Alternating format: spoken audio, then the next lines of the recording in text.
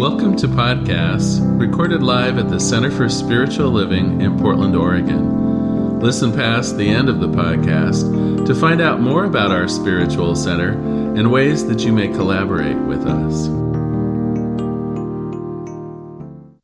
Well, today we are going to be talking about this idea of cutting the cords. But to get there, to understand what it is, I guess, that we're cutting out of our lives, we need to do a little bit of preliminary work.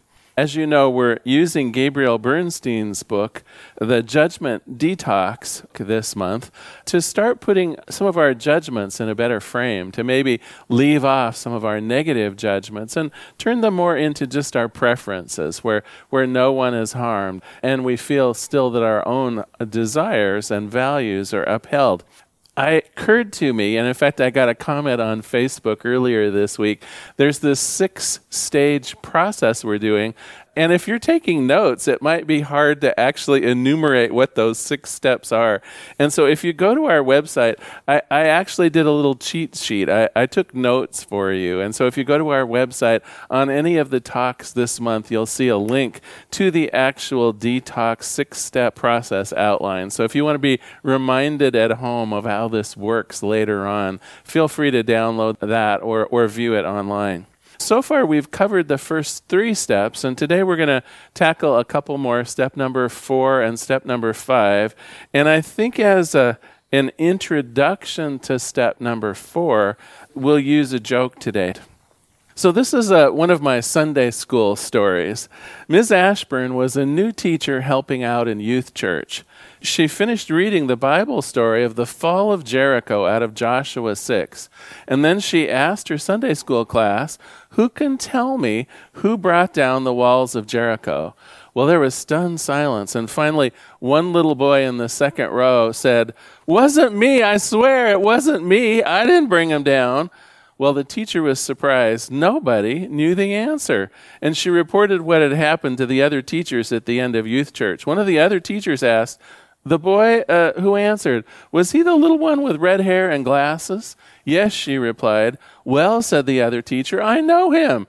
And if he said that he didn't bring the walls down, then he didn't." Well, now Miss Ashburn was quite upset. She decided to go to the senior minister. She told her what had happened and the reaction of the other teachers, who should have known better. Everybody should have known that story. Well, the minister looked at her for a moment, and then she said, "Look, Ms. Ashburn, you're new around here, and there's no point in taking up some trouble around this. Just write me up an invoice for the damage done to those walls, and we'll get it taken care of." Well, the reason I bring up that kind of sad joke is with the idea of how we view life. Everyone in that particular joke had a different view and a different set of judgments, even though the issue was the same. So the little boy obviously had been accused of things in the past, wanted to make sure that everyone knew he hadn't brought down the walls. The teachers wanted to defend the little boy rather than really even listening to what the teacher had to say. They had their own view of what was going on that was different. And then, of course, the administrator of the church, in this case, the senior minister, what was her take on it? Well, people were used to bringing her problems that could be solved through an invoice. And so that was where she's headed. Not even particularly thinking that the issue was a theological one, but rather having something to do with the plant and facilities of the church. Do you see how each of us has our worldview? Each of us has our set of buttons that we talked about last week that can be triggered innocently by someone else. Each one of us tends to navigate towards a solution, a way of being, some kind of a process that they're familiar with. And typically that familiarity comes from things that happened in the past. And so today, in order to move forward, I think we need to look into things that have happened in our past. Maybe a story is in order. I think this is a story that probably you'll be familiar with. When I was a kid, I was artistically inclined, I think they said it. That was probably code words for something else. But I remember always taking art classes and being very interested as a very young person in doing craft projects and drawing and art and things like that. And I remember that my mom had a way, and I'm sure she wasn't intending it, but of just cutting the legs out from under me. She had that tendency to find in something beautiful the one flaw, and she would tend to notice that. Honestly, years later, what I realized was she was wanting me to improve myself. I mean, her heart was in it, right? She wanted me to become a great artist, and her way of coaching me around that was to find the little things that could be improved upon. I, of course, took that in an entirely different direction. I thought she was being critical, and it tended to have me feel that I wasn't very good at things. Okay. Anyway, that was what was going on when I was 7, when I was 8, when I was 9 years old. Well, fast forward a few years, right? I'm in art school at University of Oregon. Fast forward a few more years, although I'm in the business world, I have a lovely hobby of doing fused glass artwork, and am somewhat known for it in the community, invited to participate in a number of art shows, and really doing a lovely job of bringing fused glass to the world as an art form. Well, I remember when my mom was, I guess she was in her mid-60s, she came to one of my shows.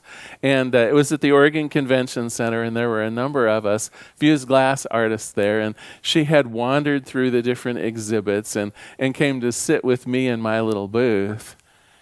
And she started telling me how some of my art pieces weren't quite as good as some of the other art pieces. Now, keep in mind, right? I'm 40 years old now. I'm not 6. I'm not 7. I'm not 8. And yet, it was as though I was. I swear to God, within 2 sentences, she reduced me to 7 years old, and I felt like I was fighting over my mom with a drawing made in crayons and ink rather than a fused glass piece of art worth several $100s, right? I think all of us have had occasion when someone or something brought us back to some painful time in childhood, and suddenly we're that age, and we're lashing out with the fury of a 7-year-old in total reaction. This, in the book, Gabrielle Bernstein talks about as having a relationship with someone that is trapped in time. And in a little minute, we'll use a metaphor as though we had established a cord between the two of us, and that cord of energy, that cord of experience, that connection that we have that is like a data transmission line or a cord gets stuck in some ways. And we behave in certain ways when we're around that person, and it often will take us back into time where we're both in judgment of one another. For me, in that moment, I felt like I was being judged as not good enough. And in that moment, she felt that she was being judged as a bad mother, right? We were both standing in that 25-year-old relationship that had been set up in a certain way and acting out just as though she was still my mom when I was 7 years old. So what is this? What is this that's going on? And how can we move through it?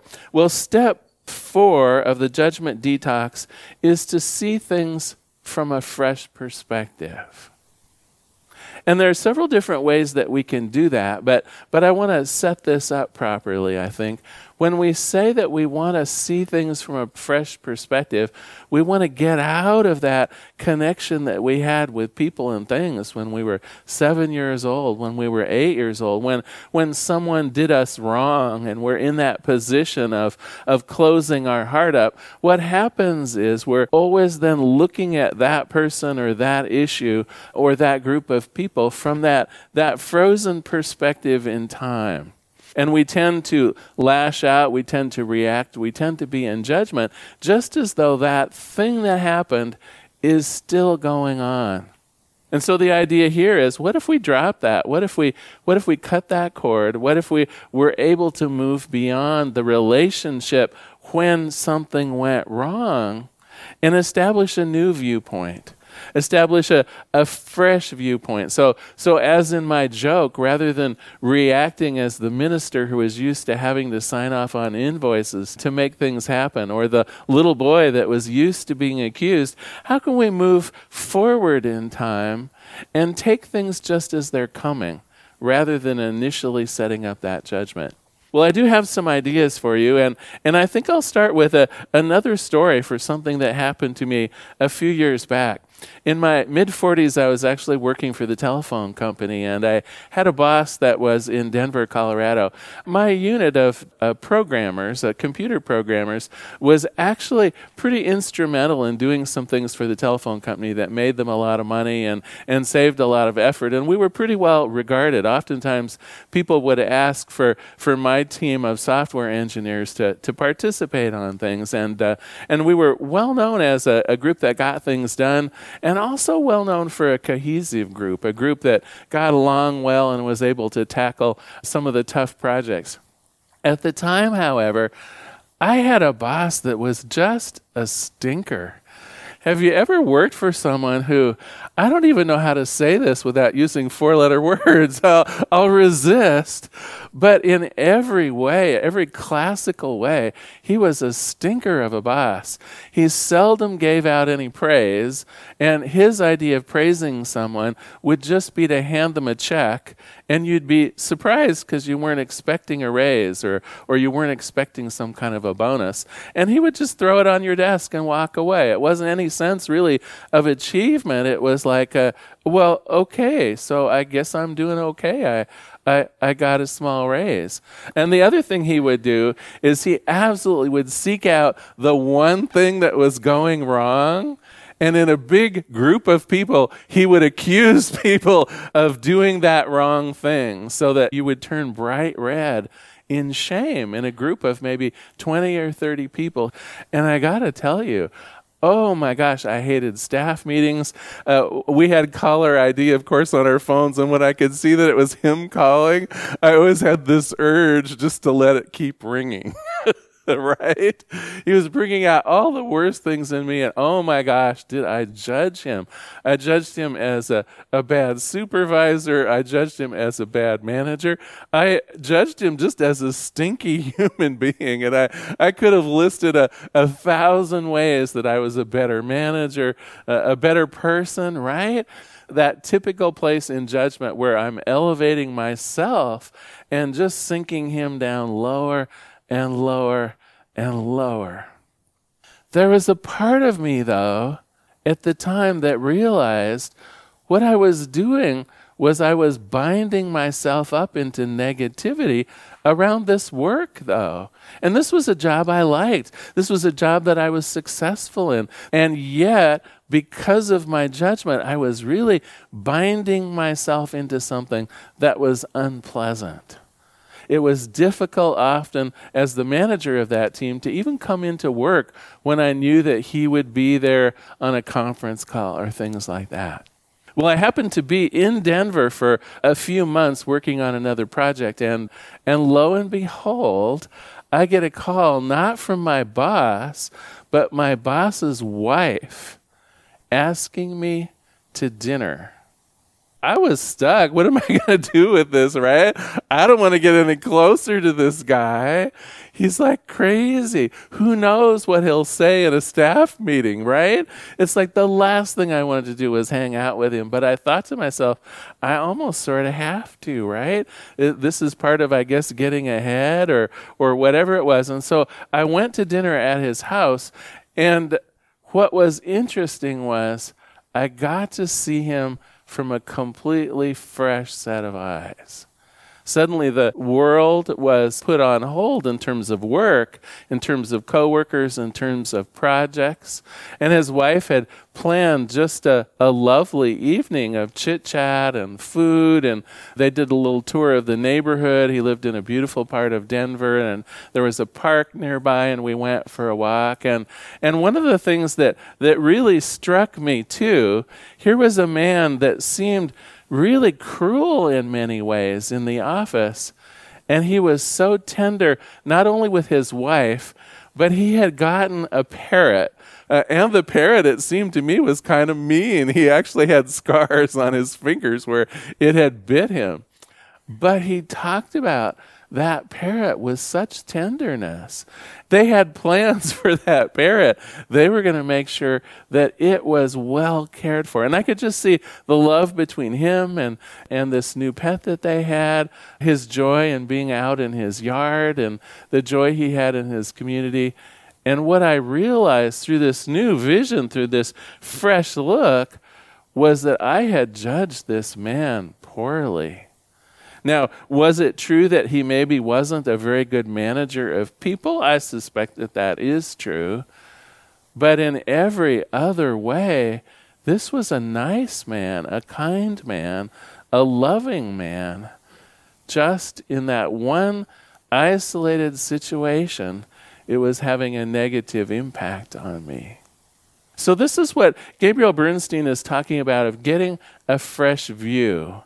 If you feel that someone has wronged you, if you feel that someone has done something that has bound you up or limited your success or has their thumb on you or is in some way creating an environment that is less than ideal, we're quick to judge based on that isolated cord that we've developed, that one set of interactions that tends to happen at a certain point of time in a certain environment, given a certain set of circumstances, and we base judgment on that entire person on that one fact or that one environment or that one period in time. Bernstein is saying that if we can take the time, if we can make the time to actually learn more about this person and do it from a fresh set of eyes, that the judgment may simply drop away on its own. Well, to finish up my story with this old boss, when I realized that he was a decent man, when I realized that there was love in his heart and the capability of great joy, I simply made an appointment to see him in his office, and I went in and I explained how, from that point on, I intended to be treated. And I simply told him no longer would it be acceptable for him to talk badly about me or anyone on my staff in a meeting.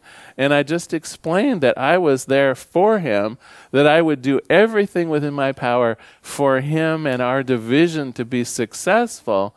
And for his part, he had to follow just a few rules for keeping us safe. And you know what? I totally disarmed him. No one apparently had ever made an appointment and just been upfront in that way. Everyone had played that sort of game of hidden motivations and negative cross currents and underhanded dealings and speaking behind people's backs. And he was actually charmed by that. And true to the little commitment that we had made, it was as though he was a new man in our staff meetings as well. We continued to do an amazing job for him, and he became a much better manager simply because not only were we seeing him with a fresh set of eyes, but he was seeing us with a fresh set of eyes. He didn't need to think that he had to have us under his thumb to get good work out of us. He knew that we were in it for the long haul. We were in it for the success of the team. So that is step 4 of the judgment detox. It's to begin trying to see the people that we're having trouble with through a fresh set of eyes. What's going on in their lives? What's motivating them? What might be being seen out of context that, given a different context, might make all the difference?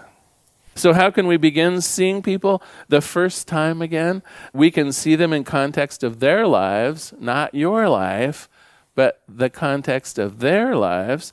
We can see them in the present moment and not in the past. If this is a relationship that's been around for a long time, like that one that my mother and I had, right? Can we fast forward so that I'm not reacting as a 7-year-old anymore?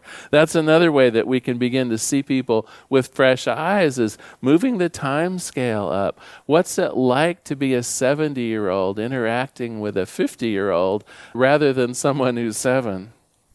And then finally, another key is, and this was true in my interaction with my stinky boss, just seeing how he reacted to other people, that there was love in him, that there was loyalty in him, that the way he treated other people was beautiful and kind.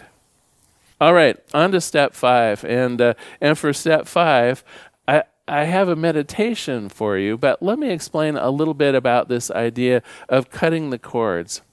Bernstein sets this up as a bit of a metaphor, but if you imagine yourself and you imagine someone that you're having trouble with, someone that you tend to judge or who judges you, she says, picture a cord in between the two of us, and this cord represents the relationship and the judgment cycle that you have with that person. And her idea is that these cords were set up in a time of difficulty. Something happened and the judging began. And the trouble with this cord is once it's established, it's just there.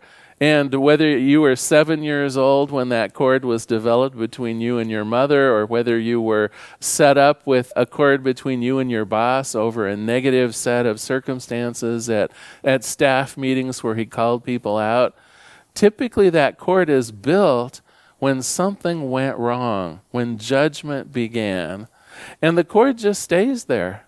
And so whenever you come in contact with that person, whenever you have another interaction with that person, what tends to happen is that cord will reassert yourself. You're looking from that perspective of judgment. You're looking for bad things to happen. You're looking for them to react the way they reacted when that negativity happened. You're expecting the worst. So in Science of Mind, what is it that we get when we're expecting something? We usually get what we expect. So when we're working from that framework of the negativity that went back and forth between people, when that gets solidified, that's our go-to place. We simply think of that person as troublesome. We simply think of that person as hard to get along with or judgmental. We have that set up in our mind. And of course, how are they going to react when we're expecting that? They're going to give us exactly what we're expecting. So I'd like to guide you through a meditation. Step 5 is to cut the cords that negatively bind us to someone else. And she recommends that the best way to do this is through meditation. So I invite you to close your eyes for a moment if you're willing. Just sit comfortably where you are. This is a morning meditation. She recommends doing it in the morning before your busy day starts. Just sit comfortably, she says. Gently roll your shoulders back and forth to release any tension that might be there. Take a deep breath in through your nose and breathe gently out through your mouth. Breathe in and breathe out. Breathe in and breathe out. With each breath, you'll begin to relax more and more. You'll settle into your chair or your seat. Breathe in and breathe out. Continuing to focus on this cycle of life, this cycle of your breath.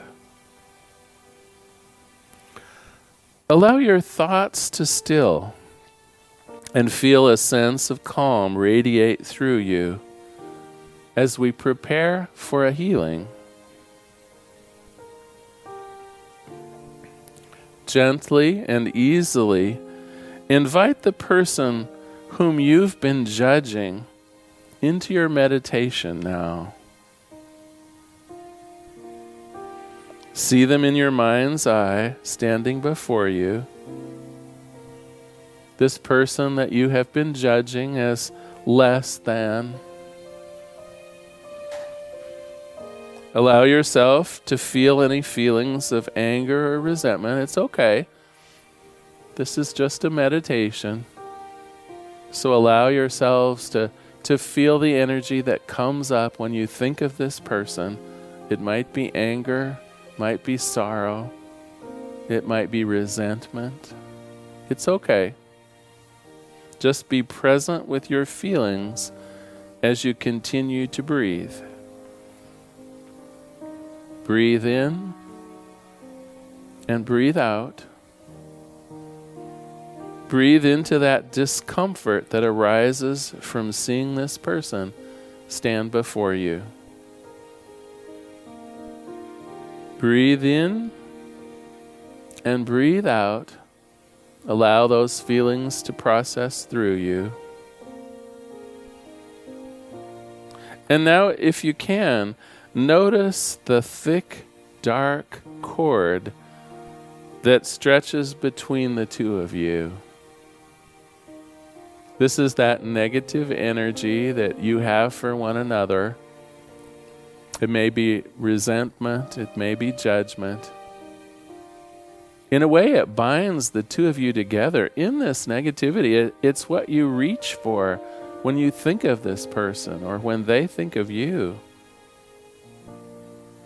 Just notice this cord of negative energy flowing between you.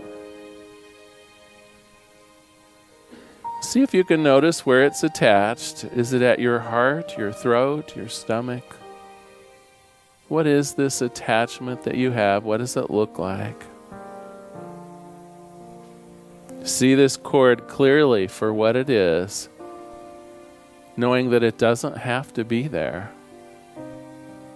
That we can see this person from a new perspective.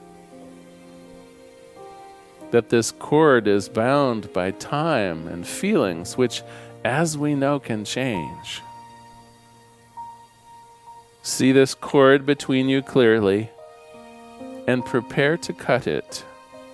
Prepare to detach yourself from this negative energy, from this imbalance, from this judgment. In your dominant hand, notice that you're holding a golden sword. This sword represents your desire to be free and your commitment to peace. When you're ready, lower the sword and simply cut the cord. The sword effortlessly slices through this energy cord, and you watch it fall to the ground. Take a deep breath in, and on the exhale, send out a powerful sigh of relief. The cord now begins to dissolve into the ground effortlessly. It's no longer needed. As it disappears, all remnants of the negative energy between you is let go of. Once again, you see this person standing before you, but now you can see them through fresh eyes. See them in their innocence. See them in the light. Release them and yourself from the bondage of this negative energy, of these judgments, of this resentment. Breathe in and breathe out. Breathe in and breathe out.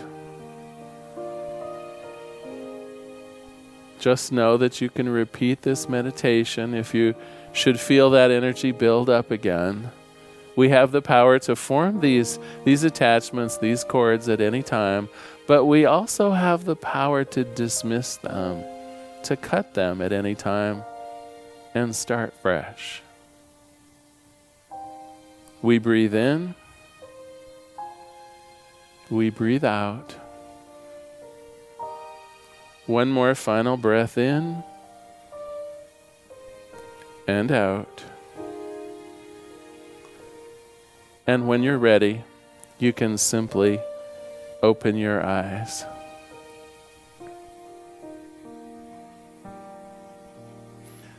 You know that I do a bit of homework, right? And today is no exception. What I'd like you to do is to continue choosing perhaps one person or one thing that you have a lot of judgment around. And I'd like you, if you're able, to practice step 4 of the judgment detox. Again, if you're not sure of the steps, please go to our website at cslportland.org. Any of the Sundays of this month, there's a link to the 6-step judgment detox worksheet. Just download that or read that to remind yourself of the steps. But step 4 is to pick someone that you've been judging and try to see them with fresh eyes. Someone who's in your face, someone who presses your buttons. Try to see where those buttons come from. Try to see where that judgment comes from, and see if you can begin viewing that person or that situation from a fresh set of eyes. All right, well, I'm going to close today with a quote from the book and a prayer. She says, when you have a negative attachment to someone that you've judged, you're stuck in a negative relationship, playing out the drama again and again.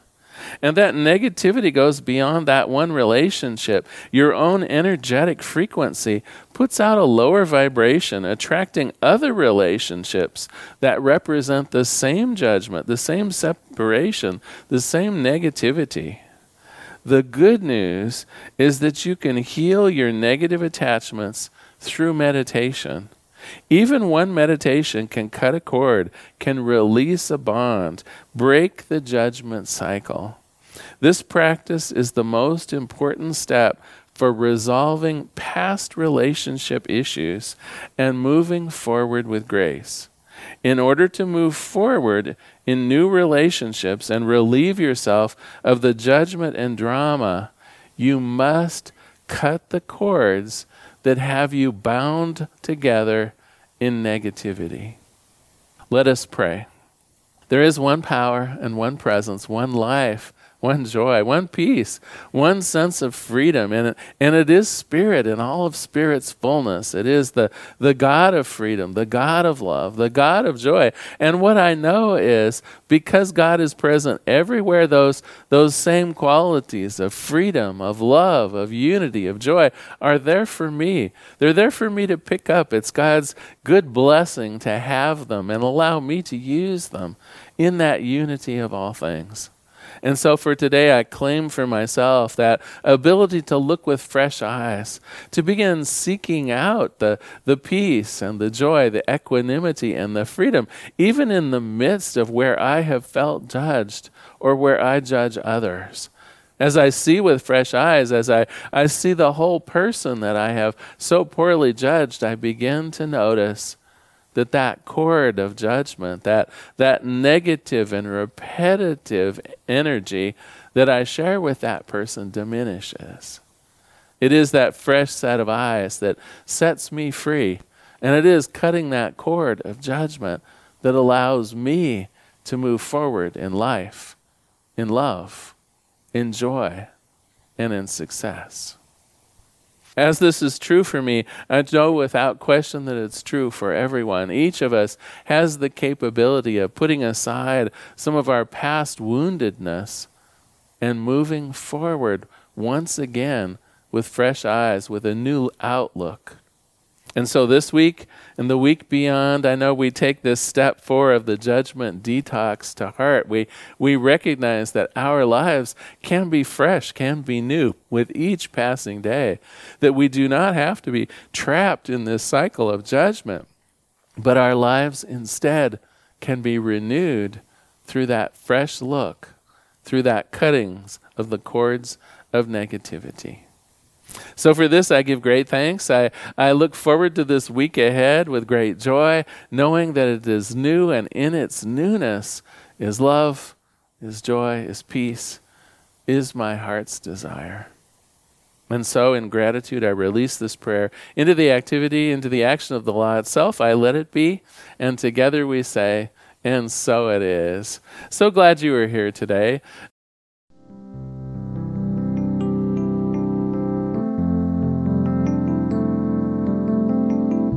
We hope you enjoyed today's podcast. If you happen to be in the Portland, Oregon area, we'd love to have you visit in person. The Portland Center for Spiritual Living is located at 6211 Northeast Martin Luther King Jr. Boulevard. We have inspirational services at 9 a.m. and 11 a.m. every Sunday. We also have many programs, classes, and workshops developed just for our online audience.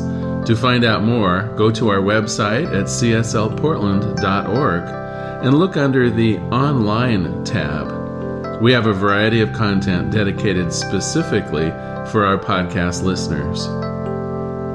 Our mission is to open hearts, ignite minds, and make a difference. If you'd like to support our center and its podcasts, you can donate online at cslportland.org/donate. Our website is also the place to learn more about what's going on at the center or to contact us. Allow us to become part of your extended spiritual community. Wherever you are on your spiritual journey, you are most welcome at the Center for Spiritual Living.